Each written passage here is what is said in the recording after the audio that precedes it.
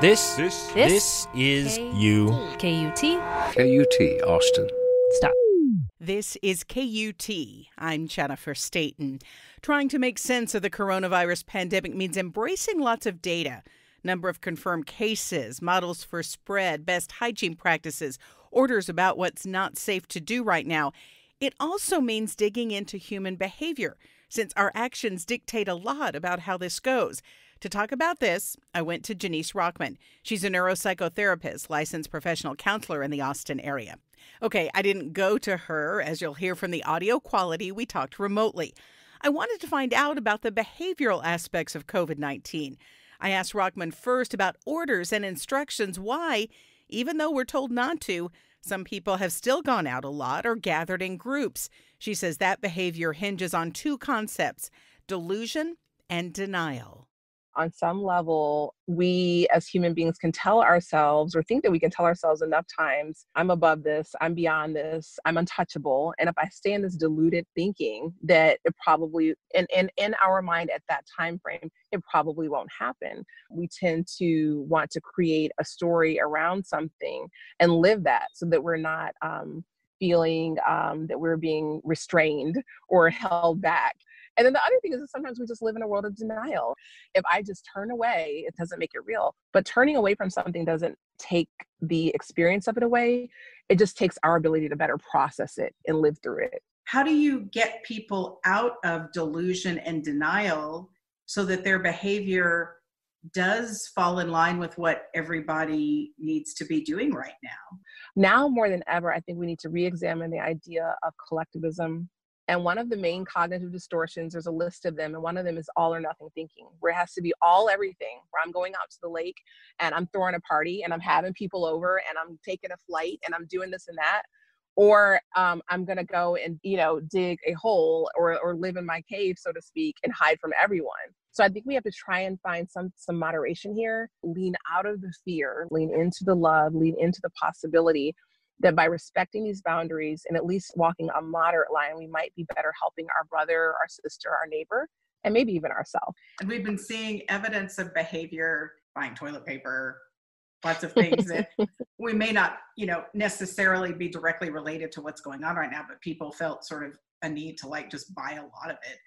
Why did people do that? I think that when you think about fear versus love, when I think about the word fear, I immediately think scarcity. The scarcity mentality says, I have to go get all the toilet paper. I have to get as much water because what will happen if I don't have enough? What if I run out? Then it becomes this every man for himself or every woman for herself mentality where I have to get it before they do. And the more that we project that, not only into our everyday experience, but the more that we project that onto the people around us, we're going to get more of that because it feeds it. It's a clear and present threat, as we know. It is. How can we manage that, knowing that we've got weeks, if not months, still ahead? One of the things that happened when our culture was set up is that we had this idea of control.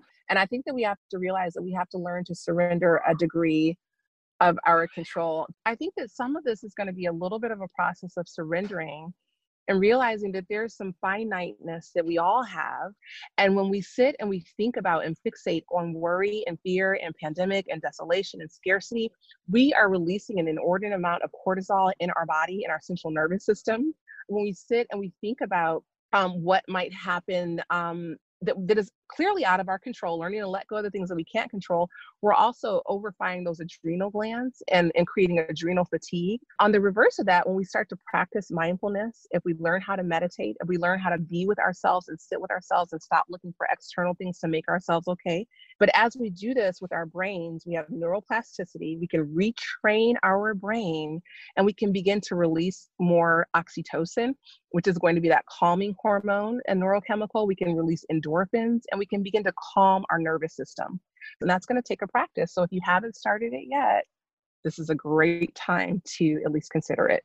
How can people add and incorporate new habits and really make them stick? I think it's a daily practice. And I think that if we can think to ourselves, I want to start living more mindfully because I actually want to feel different in my own system. I don't want to feel these butterflies in my stomach. I don't want to feel this angst in my chest, in my heart. I want to begin to become the best version of myself with the circumstances that I'm given right now. And that's all that we can really do. And so the practice of it is, again, literally retraining the brain by when you want to go and do what you used to do, which might be to get on the phone and gossip all day about how the sky is falling. If that is what your usual habit is, and it's giving you the results of fear and anxiety and increased depression and stress, then go in the opposite direction. Because if you look at the human brain, there are grooves in the brain. And those grooves are pathways or neural pathways and highways that have been connected over time through our habits, our choices, and our ideas. So you can begin to practice every day. Even if you just have a mantra for the day or a statement for the day or an affirmation for the day, do you know when you do that, you actually calm your central nervous system? That vagal nerve begins to readapt and adjust, and really getting that we cannot control what is happening around us, but we can control our response to it and the domino effect that we put out into the world. How can people adjust to ongoing and prolonged isolation? If we're critically dependent on external validation, on external resources or people outside of ourselves in order to feel okay. Now, I don't mean like just basic human interaction and need for safety or medication or financial or economic support, things like that. But I mean that desperate hunger that sometimes we feel when we don't get enough likes on social media, or when we walk in the room and people don't acknowledge us at the party, or when we start to feel lonely. If we don't know who we are and we're always looking without to be okay, we'll continue to suffer. So some of this is going to be going back into that primitive instinct that we have, that we can just be and dwell amongst ourselves with who's in our space. And if it's just us in our space, it's time to look at the person in the mirror and get comfortable. So if you have to journal, if you have to read, if you have to do some crying and do some cathartic things, and then reach out for support when needed, I think we're going to have to get used to a new normal, honestly, and to be flexible, because if you're rigid, you'll break.